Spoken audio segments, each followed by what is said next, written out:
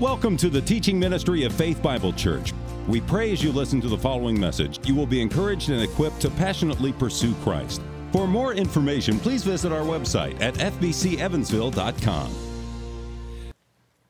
Several of you are reading a small book called The Pursuit of God by A.W. Tozer. But there's another book that A.W. Tozer wrote, also very profound. It is called The Knowledge of the Holy, and I want to begin with one line from that book. Tozer writes, "We tend, by a secret law of the soul, to move toward our mental image of God." That's true. We don't need Tozer to tell us that. Here's a psalm that says the same thing. Their idols are silver and gold. Speaking of Israel as they worshipped these gods, idols. Their idols are silver and gold, the work of human hands. They have mouths. They don't speak. They have eyes. They don't see. They have ears. They don't hear. Noses. They don't smell. They have hands. They don't feel. They have feet. They don't walk. They don't make a sound in their throat. Those who make them become like them. So do all who trust in them. You are drawn to the idea of God that you have, and that shapes your life. Jeremiah colors in the lines of the psalmist with more detail when he writes this, quote, "They went after worthlessness and became worthless." He's talking about idols. Their gods were vanity, breath, useless, worthless, and those who trusted in them, who had that idea of God, they became just like their worthless gods. Empty, shallow, vain lives. It's not always easy from a larger point of view to trace a culture's religious ideas of God to that culture's culture, to what that culture becomes. But I assure you, there is a line for any culture between the God that it ascribes to and what that culture becomes. You are drawn to the mental image of God you have, even on a larger scale, a whole society. This is why poor Socrates, that father of almost all Western thought so many thousands of years ago, he was in Athens and he desired that the young people of Athens, before the time of Jesus, would live a good moral life. But he ran into a problem, which he himself admitted. The gods of the Greeks were not good or moral. And Socrates realized, how can I urge people to be any better than the gods they worship? It is an impossibility. His solution at that time was, just don't tell the stories about the gods doing bad things. Quote, "Even if those stories are true," Socrates said, "I should not think they ought to be thus lightly told to thoughtless young persons, but the best way would be to bury them in silence." Socrates knew what the psalmist exclaimed, what Tozer wrote, and that is, you are drawn to whatever image of God you have in your mind. Whoever God is, whoever you think God to be, your life conforms to that mold. If you claim and love a deity who winks at sin, I promise, you're going to wink at sin. It's not going to be a big deal to you if it's not a big deal to him. If you have in your mind a God who is harsh and crushes with impatience those who refuse him, then you're going to be a harsh, crushing person to yourself, to others. On the other hand, if you have the true God of Scripture as your God, the God who loves sinners, you will love sinners. If you have a God who is generous in his forgiveness of those who offend him, you will be generous in forgiving those who offend you. You will be perfect as your heavenly Father is perfect. You are what you eat. You are what you worship. We're continuing today our study in 1 John. This letter of the beloved apostle, like we've been talking about. What you need to remember is that John knew God. John himself, the beloved apostle, rested his head on the chest of God incarnate, Jesus, who came to make God known to us. John was there. You saw that last week. He saw him. He heard him. He touched him. He's an eyewitness, and he's telling us now in our text today, what did he see? What did he hear? What did Jesus come to earth to reveal about who God actually is? If you get that wrong, your life will be wrong. But if you get that right, your life will be right. And John is going to tell us this is the summary of who God is as Jesus has revealed him. God is light. Let's see that here, starting in verse 5.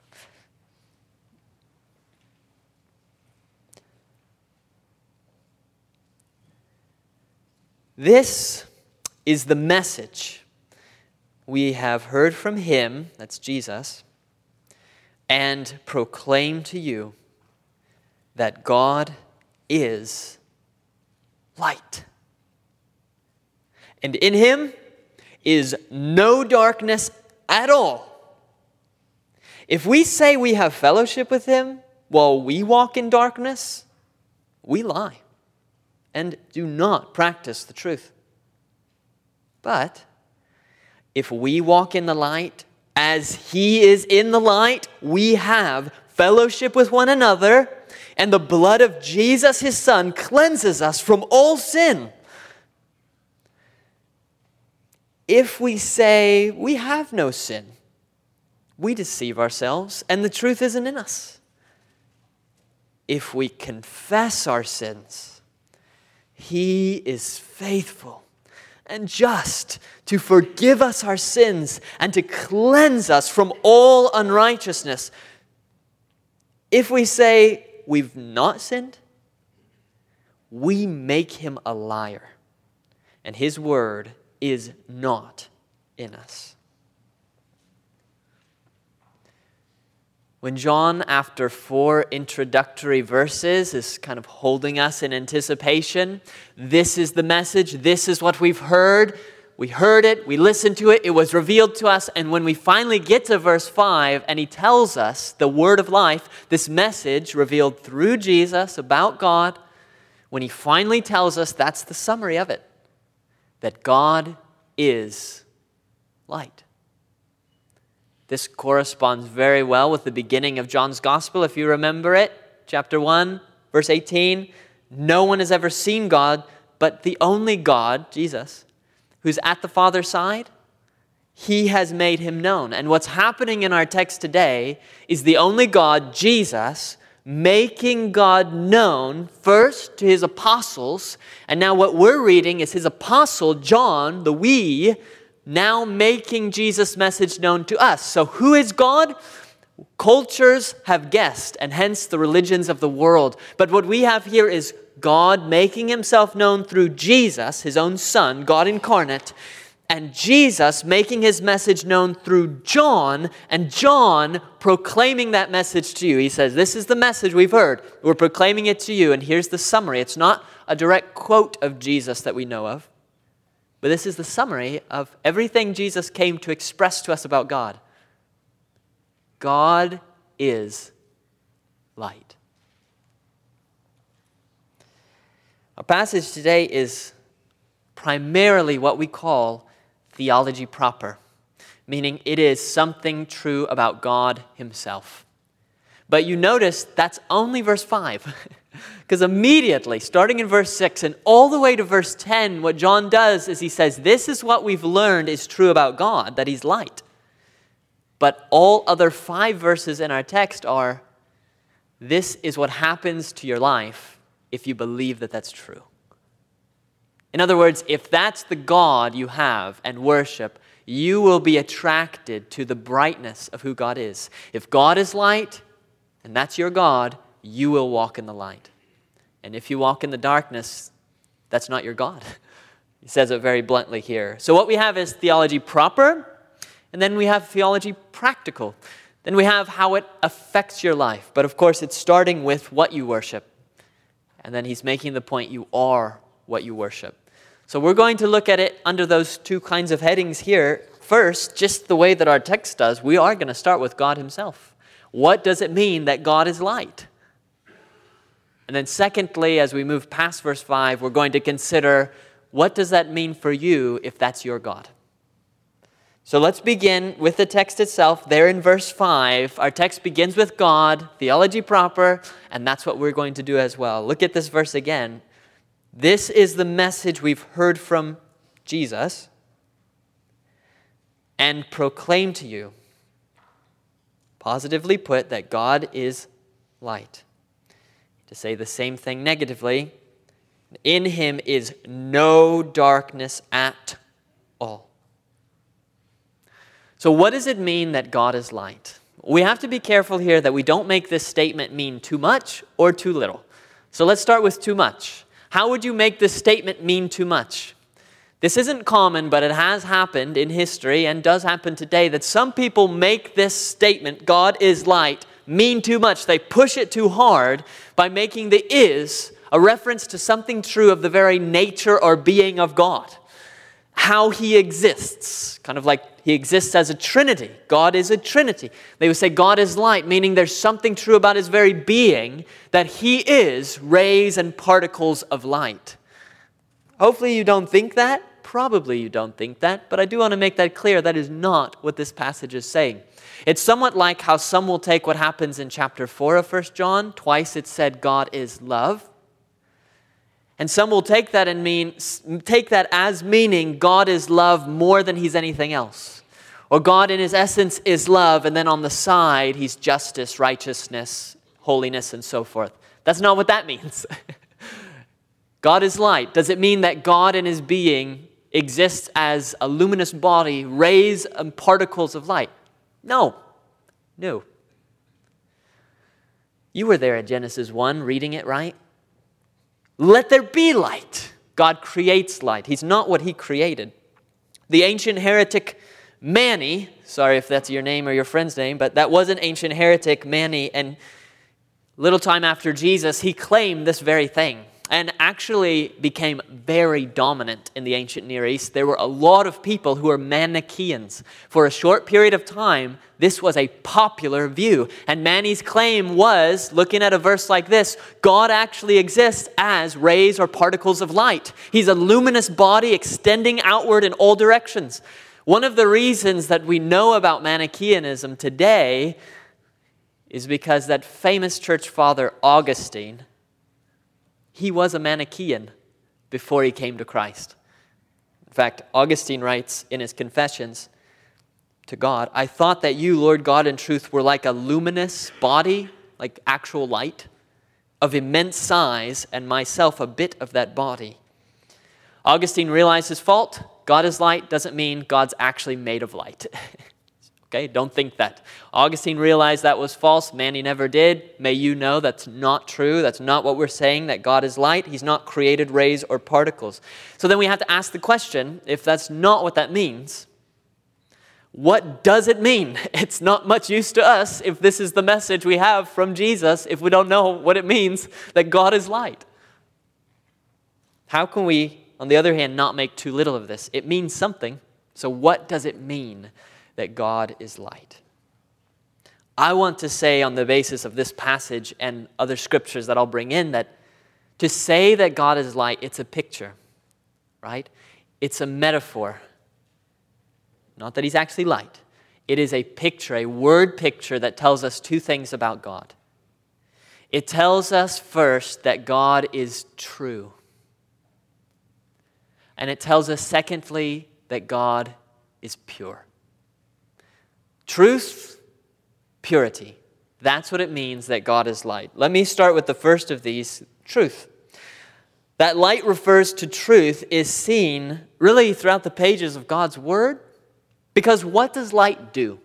If we were to turn all of these lights off and close these blinds and cover them up, and this was a completely dark room, you would not know, except by memory, the truth of what's happening in this room. You would be ignorant to it. We use our eyes, other senses too, but primarily it's our eyes that tells us. I wouldn't know which of you were present in this room. You would still be present in this room. That would be the truth. But I wouldn't know it because I wouldn't have light. So light is something that reveals what's true to us. You understand the connection? So if God is light, It means that he is closely connected to, reveals and exposes what is true. So think of truth first. You can see this if you just flip in your Bible over to chapter 2. Look at the 11th verse. But whoever hates his brother is in the darkness and walks in the darkness and does not know where he is going because the darkness has blinded his eyes. So if there's not light, what is the consequence? You do not know. So if there is light, what is the consequence? You do know. And what do you know? You know truth. You know fact. You know reality. Light reveals to us what is true. It exposes facts. You might remember that Paul's prayer for the Ephesians was having the eyes of your hearts enlightened, given light, that you may know. So God, who is light, gives light to the heart, and then you know a fact that you didn't know before. Jesus asserted, quote, everyone who does wicked things hates the light, does not come to the light. Why? Lest his works should be exposed. God is light because he also exposes things that are hidden, facts that are hidden. Light shows us truth. So for God to be light, when John says, this is what we know about God, he's light. It means that God is true, is truth, reveals facts, knows what's true, reveals what's true, exposes what is true. God is not in the business of covering up true things so no one can know them, of deceiving, of tricking everyone. That's not what God does. God is truth. He's not ignorant. He knows what's happening and he makes it known. That's the first thing we find with God is light. The second thing is purity. To say that God is light is to say that God is pure. You see that in verse 5 a little bit because notice how he phrases the second part. God is light and in him is no darkness at all. He didn't have to say that. He could have just said he's completely light. But he wants to make it clear there's no mixture. It's not like with us, with our light system, we can turn it up 50%, 60%, 70%. He's saying that's not true with God. God's at 100% light at all times. There's not a mixture of darkness. You might remember from James chapter 1 verse 17, the same thing that's said when James says every good gift and every perfect gift comes from above, from the Father of lights, with whom there is no variation or shadow due to change. No darkness at all. This is talking about God's moral character. That's what it means. It means God always does the right thing, and he never, ever, ever does the wrong thing. It's talking about his purity of action, his purity of intention. God is pure. This was unlike the Greek gods. Praise God that we don't have the Greek gods who were not pure. This is a great blessing that we have a God who is entirely pure. There's no taint of immorality. God has never thought a single thought about you that was incorrect, truth, nor that was improper. It's always correct and proper. It's always right. Paul told the Ephesians, the fruit of light is found in all that's good and right and true. So for God to be true means he's morally perfect. He is the right. He does the right. So what does it mean that God is light? He's not raisin particles. He is truth and he is purity. Hopefully you see that. It's the idea, right? What else could this mean? It means he's truth. It means that he's purity. That's going to help us now because that's stated in verse 5. That's what you need to believe about God, and not everyone does. But that's what you need to believe about God, that he is completely true. Do you doubt him? Do you doubt his word? Do you doubt what he claims? That's going to affect your life. That he is completely pure and right. Do you think God's doing wrong? The evil in the world that's difficult for us to explain, has it started to cast doubt upon your thoughts of God's righteousness?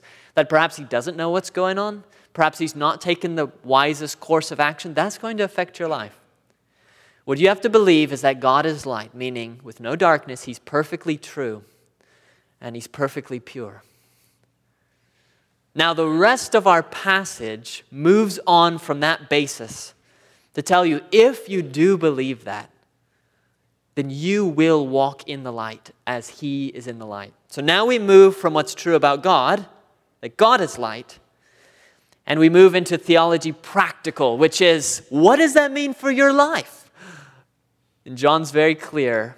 It means if you have a God who is light, you will walk in the light. No exceptions. You will walk in the light. Let's see that here with John. Verse 7, skip down to that real quick. But if we walk in the light, as He is in the light, so see that connection? He's in the light, we walk in the light, okay? We have fellowship with one another, and the blood of Jesus, His Son, cleanses us from all sin. For now, just think, good. It means that's good, okay? What He says there. If we walk in the light, that's good. Skip down to verse 9. If we confess our sins, He is, notice again, what's happening? Something you do in your life, confess your sins, and immediately, what is it based on? He is. It's because of who He is. You see that? I hope you see that. Who God is affects who you are and what you do. Okay. If we confess our sins, He is faithful and just to do these good things, forgive us our sins, and to cleanse us from all unrighteousness. Now, those two verses I just read to you, verse 7, verse 9, notice we skipped around. That's because they're interwoven with 3 verses, 6, 8, 10. It goes back and forth. And 6, 8, and 10, those are bad. Those are darkness. That's what you don't want to do. And 7 and 9 in between, that's good. That's what you want to do. Those are walking in the light, and the other 3 are walking in darkness. So that's just how John structured it. You're upset? Blame him. He did that. It's the right way to do it. So what's bad, what's good, what's bad, what's good, what's bad. And all of this has to do with your view of God. And John is saying that if you truly have a God who is a God of light, truly, you will do those 2 good things. You will walk in the light. But if you claim that that's your God and you do those 3 bad things, again, don't blame me. You saw John say this. You're a liar. You are lying. That's what John says. Now again, he just says if we walk in the light. And we have to say, what does it mean to walk in the light? I mean, here we are. It's light if you walk in this room. Again, away from the physical, this is a word picture. And I would argue to you that he's using light in the same way he used it in verse 5. Makes sense? It's the very next verse. Next verse is, and how did he use it in verse 5? He used light not to mean rays and particles, but to mean what? Truth and purity. If you don't walk in truth and purity, you do not know God. And if you know God, you do walk in truth and purity. You can see that right here. Let's just start with truth again, like we did with God. He said if we walk in the light, we're saying that means if you're walking in truth. What does this mean? Well, verse 9, I think, is a perfect description of it. Look at verse 9. What does it mean? If you have a God who is light, and therefore you are light, you walk in truth, it means, among other things, verse 9, if we confess our sins. And he sticks that in the middle of 8 and 10, which tell you the opposite. What's the alternative? You don't have to confess your sins. You don't have to walk in the light. You could do this. Verse 8, you could say you have no sin. Or verse 10, you could say you have not sinned in the past. So no sin right now, never sinned in the past, or even after your conversion, I just never sinned after that. You could do that, and John says you're a liar and you're in darkness. But what you could also do, if you have a God who is light, here's how you can walk in truth. Confess your sins. Notice that walking in truth does not mean don't ever sin. We'll see some hard statements by John later, and we'll have to explain those. But here, if you're confessing your sins, it means you sinned, doesn't it? I mean, otherwise, what are you confessing? So you're going to see even at the start of chapter 2, John says, I'm writing this to you because I don't want you to sin, but if anyone does sin. John's a realist. He knows that after you come to Christ, you may start walking in the light, but there's still going to be a temptation to sin. So we are not, and I want to reiterate this as often as I can throughout the book of John. When John gives these strong statements, even here, walk in the light, walk in truth, confess our sins, he's talking not about complete obedience, he's talking about characteristic obedience. You understand? Not complete, that means you're not perfectly walking in light, but if someone looks at your life, they say, on the whole, this is someone who walks in the light, walks in truth, characteristic. The Christian who has a bright God is going to walk in a bright way. You might think I'm presenting this rather firmly and strongly, but look, I'm not presenting it any stronger than John is. I mean, did you read that passage? And John does that often. He just presents, and he's beloved. He's the beloved disciple, okay? He's a loving guy. But here you see just very clearly stated, and the point John wants to make to you is, if you live your life like a propagandist, you don't know God. If the way you present yourself to others, characteristically, the way you present yourself to others is like watching or listening to or reading news media from Hitler's Nazi Germany or Mao's China or Putin's Russia, where you are presenting things that are utter fantasy, they are propaganda. They are made up, but the point of propaganda is to convince others of something not true. If that's the way you live your life, that's characteristic of you, you're in darkness. Do you see that? He's saying we confess our sins if we walk in the light. It is hard enough to just live one life, and some of you must be exhausted living at least 2, maybe 3 lives. There's the life you live all during the week, and then there's the life you live on Sunday, or there's the life you live when no one else is around, and then there's the life you live with your family, and then there's the life you live with your coworkers. That's exhausting. And here we say, no to that. What does it mean to walk in the light? It means no more of the facades. Those are fantasies. Those are made up. You remove all of that. You let the light of God dispel the mists or the close fabrications that you've carefully crafted to convince everyone how great you are when you're not. Verse 9 says, here's how you walk in the light. You don't have to be a superhero. You don't have to be as great as you maybe present yourself to be to others. You have to confess your sins. This confess is in the present tense, and it suggests an ongoing confessing. This is a way of life, not just once at a Billy Graham crusade one time. We're talking about a way of life. Those who walk in the light, it's like being up here, right? The lights are on, and you can, sometimes you have to walk out while I'm preaching. I know that could be awkward for you, okay? But because everyone can see you, right? Because you're in the light. And that's fine, you can do that. But you're in the light. It's not like we shut all the lights off, then you can sneak your way out. Nobody's going to know. But here with light, then it's clear. And that's what John is saying to you. If you walk in the light, if you're open, this is who you are. If we confess our sins, we're not making propaganda. We're not disguising ourselves like the devil as an angel of light, when at home, we're the devil. No. There are a lot of ways that any of us can try to hide our second life. We could say, for example, as we pursue sin, characteristically, as we walk in the darkness, Monday through Saturday, we could say, well, I'm just investigating. And that can be true, and that can also be a way to just keep sinning. You understand? It's propaganda. Maybe you're not just investigating. Maybe you just love sin.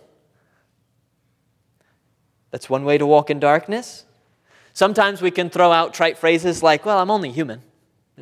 Just human. If I'm out late on Saturday partying, hook up with somebody, but I'm just human. Surely God doesn't expect more of me. well, then what do you do with this passage? Or we'll say things like, well, God's a forgiving God. That's his job. He forgives.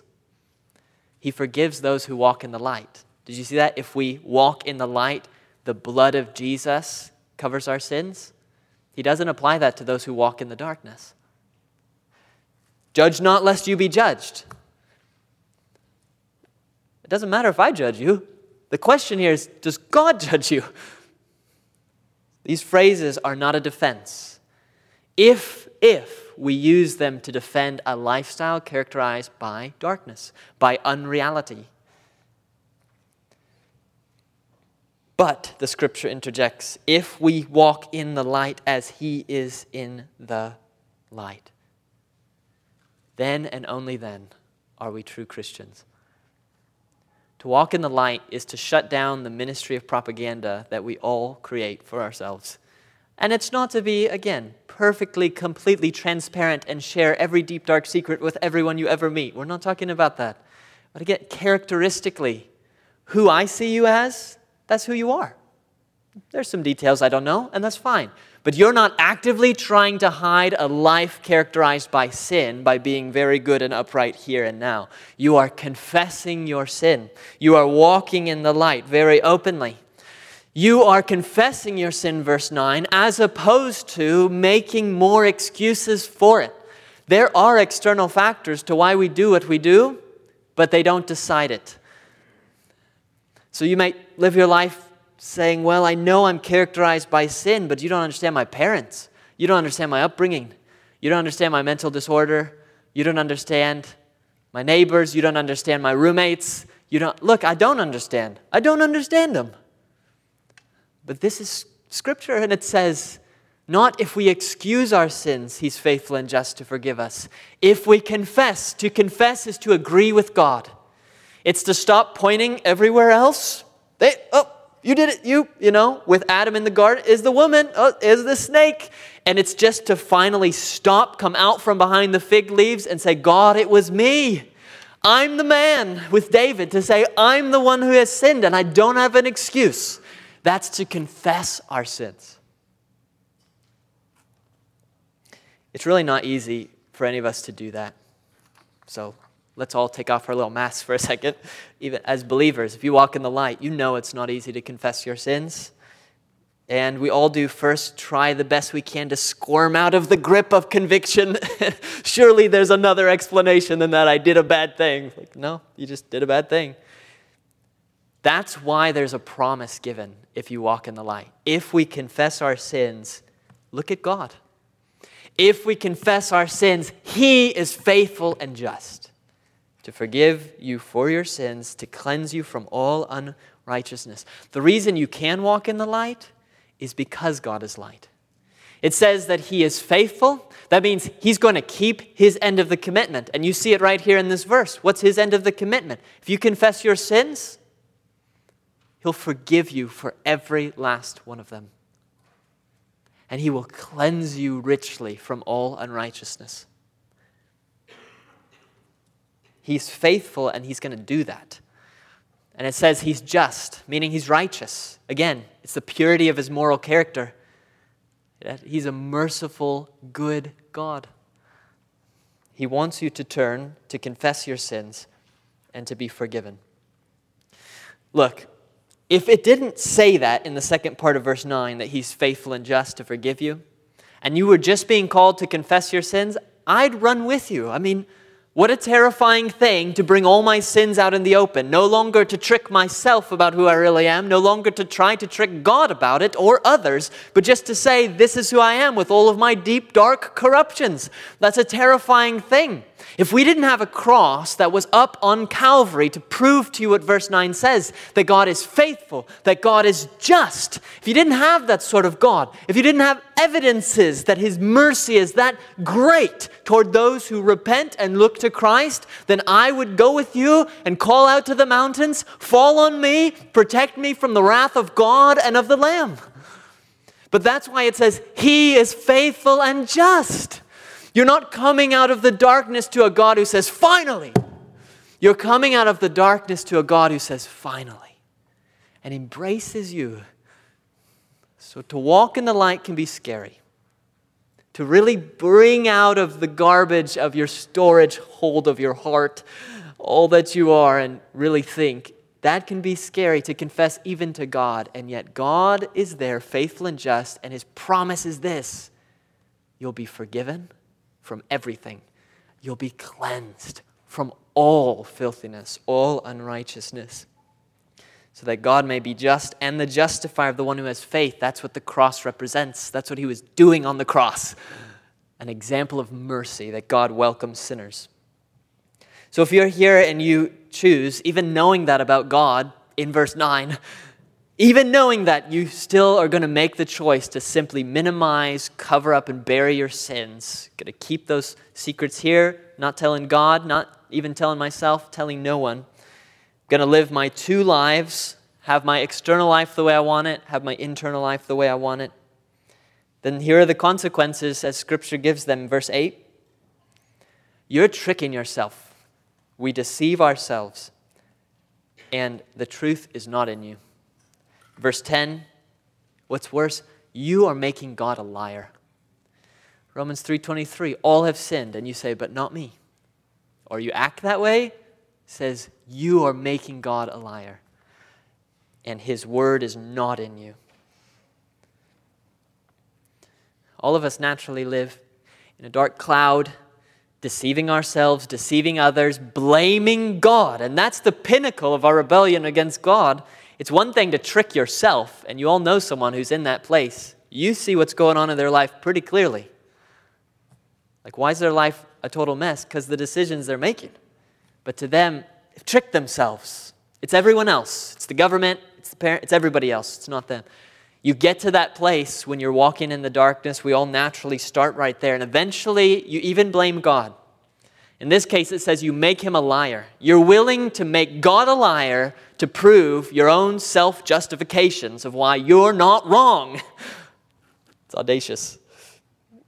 You need to hear from the whirlwind what Job heard. God says, will you even put me in the wrong? Will you condemn me that you may be in the right? God is standing here this morning saying, outside of Christ, all you have to offer God is sin. And if you want to say, no, that's not true, somebody's lying. And 1 John is saying, you're lying. You've tricked yourself maybe even. You might believe that, but that's because you've deceived yourself. So there you are with Adam, hiding in the garden. You don't want God to see. It's shameful. You don't want anyone to see who you really are. And you're hiding and you're not surrendering it to God. And the call of this passage from a God of light is here He is welcoming you out. He said, Adam, where are you? As if He didn't know. And He's calling to you the same thing. Where are you? As if He doesn't know. Who are you? Confess your sins to me. Come out from the fig leaves. Come out into the garden. I'm welcoming you out. And this day, God's welcoming you out of a life of darkness. He's welcoming you out of a split life that's complicated to live into one that's whole, that has integrity. But it requires a confessing of sin. You don't have to live in that dark corner over there, afraid, volatile if anyone tries, poking at who you are. No, get away from me. You don't have to live on eggshells like that. You can come out into the light. And God will not squash you. God will accept you because of what Christ has done on the cross. Awake, O sleeper, says the Scriptures, and arise from the dead, and Christ will shine on you. There you are in the darkness, come out, and you'll be shone on. And that's scary, because that means confessing our sins, bringing them out into the light. But Christ will shine on you. You sleeper, you don't have to sleep anymore in the darkness. You can awaken. You can live life as it was meant to be lived in a right relationship with God. Now you might be wondering as I'm saying this, when He says confess our sins, are we talking about confess it to people? Or are we talking about confess it to God? There is a human element to confession.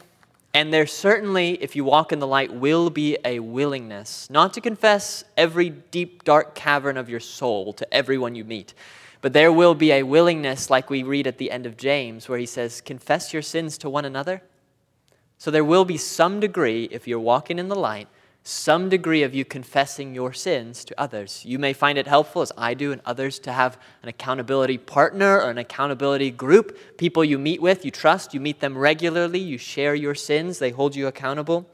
But I do think what John mainly has in view is not that. It mainly is a confession before God. Stop tricking yourself. God is the one shining the bright rays of his own being down onto you, and you've got to walk out into that and be exposed before him. Terrifying as it may be, but that is the nature of faith. So, if you have a God of light, you walk in light first by walking in truth. But there's more. Secondly, we said light also means purity. And here at this final point, for you to walk in the truth is for you to walk in purity. See this in verse 7 again. But if we walk in the light, as he is in the light, we have fellowship with one another, and the blood of Jesus, his Son, cleanses us from all sin. There are some people who see in these verses walking in the light as nothing more than just admitting your sin, based on verse 9. So, in other words, you could continue living any sort of life you want to. You could party every weekend if you want to. You could live with whoever you want to and do whatever you want to. Your life doesn't have to look any different than an unbeliever's life at all, as long as you're open about it. So just openly walking in sin, to some people, that's what this is saying. We're walking in the light. I admitted it. The end. However, maybe you could make the verses mean that if you just tear out the rest of your Bible. Because even in 1 John, we're going to see that's not how he views the general Christian life. I mean, we'll see this a lot, but just look at chapter 2, verse 4. Whoever says, I know him, I know God, but does not keep his commandments is a liar, and the truth is not in him. It's not whoever says, I know him, doesn't keep his commandments and won't admit it, that's a liar. He says, you don't keep his commandment. Again, not complete characteristic. If you're living in disobedience, I look at your life, I look at an unbeliever's life, I look back, these pictures are the same. If it's the same in your life and an unbeliever's life, no distinction, John is saying you're not walking in the light. Because there is not only truth, but there is an element of purity, of moral character involved in walking in the light. John says this in part because there were false teachers in his day known as Gnostics, and they taught crazy things, among which were, some of them would say, because spiritual things matter, bodies don't matter, they're just bodies, they're evil, they're bad. And so anything I do in the body, it's fine. I can sleep with anybody, that's totally fine. It's just in the body, but my spirit is pure. John is saying hogwash, absolute hogwash, saying if you're living a life of immorality, indulging the flesh, that characterizes your life, and you say, oh, I have no sin. My spirit is pure, or I have not sinned. He says, you're a liar. You're tricking yourself. You're not tricking God. I really hope that the idea of carnal Christianity, if you're familiar with that, I hope we can say that that's mostly dying out. This was very popular several decades ago. There are traces of it. It was Dallas Theological Seminary, which has some good teachers over there, but several decades ago, some of the teachers were really pushing an idea of carnal Christianity. And the idea was that you can trust in Christ, but be carnal, which means fleshly. In other words, you could live just like an unbeliever, but as long as you went up to the altar and you prayed the prayer and you signed the card, you are a Christian, you have eternal security, you're fine, you're set. I dread how much damage that false view has done in the world. How many people have gone up to an altar and prayed a prayer, lived with no change in their life, but felt a confidence that, well, I'm a Christian, I'm just a carnal Christian. John has a name for carnal Christians, and it's unbelievers. If you walk in the darkness, you are tricking yourself. Not complete characteristic. I would say that there's been a lot of confusion on this even in the church. If someone is just really living in sin, it's just kind of like, well, at least they say Jesus and they just struggle with that. Just like unbelievers, nothing's changed, nothing ever changes. They're exactly what they were before they knew Christ. But they prayed, but they believed. And John is calling all of that out. He says, no, you have to walk in the light. A lot of the confusion on gender today, which for many can be troubling, and you're looking at it and you have someone who is male making the claim that they are female. And you may look at that and feel like that's the most obvious thing in the world. They have every characteristic of a male.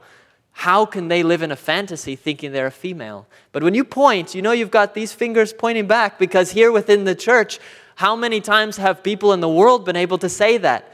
You say, I'm a Christian, and people look and they go, but you have every characteristic of an unbeliever. But I'm a Christian. How? There's no change in your life. That's what John's calling out. He says, for you to walk in the light is not just to confess your sin, but it also involves a purity. Not a perfect purity, but a change from when you were not born again to when you were born again. There's a change that happens in your life. As one preacher put it, you can say you have a new relationship with Jesus, but if you don't have a new relationship with sin, you don't have a new relationship with Jesus. True believers walk in the light. This, brothers and sisters, is not a call for you to work hard to earn salvation. Some of you are squirming, feeling uncomfortable. Is he telling us to earn salvation? No, but you see the text. What am I supposed to do with that text? You see what he's saying very directly. The fact is that if you have a God of light, you trust in Christ, you're renewed in this relationship with the God of light. It's not that then you have to work hard to walk in the light. It's that you will walk in the light. Your life will experience a change. And if you look at yourself and there's no BCAD difference, then you're still BC. That's what John is saying. If you're living a double life, hiding your sin, you're not walking in truth, then you're not a believer. If, on the other hand, you're open, but you're just living exactly like the world in no purity, no change whatsoever, you're not a believer. But brothers and sisters, it doesn't have to be this way. And for those who come out of hiding in the garden and look to Christ upon the cross, yes, look to yourself for just a second to see, is this true of me? Am I walking in the light? But don't look long, okay? Because then immediately look out to God. Because like I said, this passage is not mainly a passage about what we do. This is primarily theology proper. This is a passage that's meant to turn your eyes away from yourself, away from the world, onto a God who is light, who is faithful and just, who forgives, who is generous, who welcomes you out of darkness into light, and himself is perfect in his character, so that when you walk out, he will not crush you, but embrace you. And if you fix your eyes upon him and upon the light of the world hung like a torch on the cross, and you look there, then you gain the confidence to walk out of a life of darkness into a life of light. And may that be true for everyone here. Let's pray together.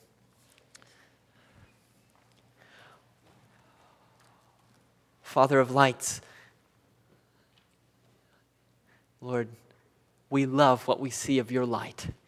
We grieve when we don't see as much of it in ourselves as we would like, but we are grateful for the work you've started in us as your people, that you have transferred us from the domain of darkness into the kingdom of light. And for anyone who looks at our life, they can see it, not completely, but characteristically, there is a difference. I pray you'd make that difference stronger. And as we continue to gaze upon your brilliant glory, the unapproachable light which surrounds you, I pray we'd be changed from one degree of brightness to another. That you'd even turn up our light. That we'd be like a city on a hill, promoting, adorning the doctrine of God. Please grant that we would walk in the light as you are in the light. In Christ's name we pray.